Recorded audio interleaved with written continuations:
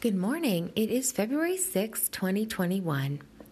You, O Holy One, have asked, to whom will you compare me, or who is my equal? We lift our eyes to the heavens and see who has created them. You bring out the starry host by number and call them each by name. Because of your great might and the strength of your power, not one of them is missing. Do we not know? Have we not heard? You are the everlasting God, the Lord, the creator of the ends of the earth. You do not grow tired or weary.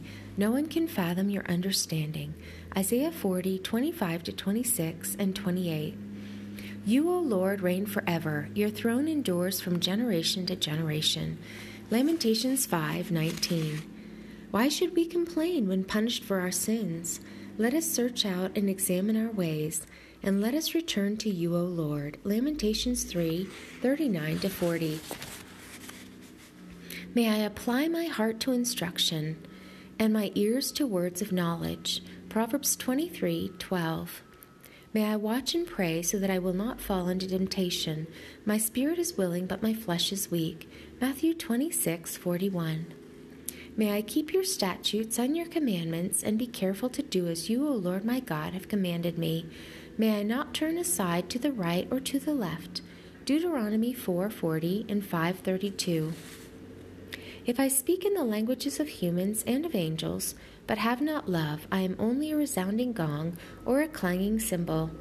And if I have the gift of prophecy and understand all mysteries and all knowledge, and if I have all faith so as to remove mountains, but have not love, I am nothing. And if I give all my possessions to the poor, and if I deliver my body to be burned, but have not love, it profits me nothing.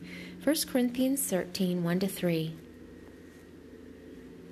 I am no longer a stranger and alien, but a fellow citizen with your people and a member of your household, O God, that was built on the foundation of the apostles and prophets, with Christ Jesus himself as the chief cornerstone. Ephesians 2:19-20. I have been called, having been loved by you, God my Father, and kept by Jesus Christ. Jude 1. You answer us with awesome deeds of righteousness, O God of our salvation. You who are the hope of all the ends of the earth and of the farthest seas, you formed the mountains by your strength, having armed yourself with power, and you stilled the roaring of the seas, the roaring of their waves and the tumult of the peoples. Psalm 65, 5-7. Better is one day in your courts than 1,000 elsewhere. I would rather be a doorkeeper in your house than dwell in the tents of the wicked. For you, Lord God, are a sun and shield. You will give grace and glory. No good thing do you withhold from those who walk in integrity. O Lord of hosts, blessed is the one who trusts in you. Psalm 84, 10-12. Walk with the King today and be a blessing.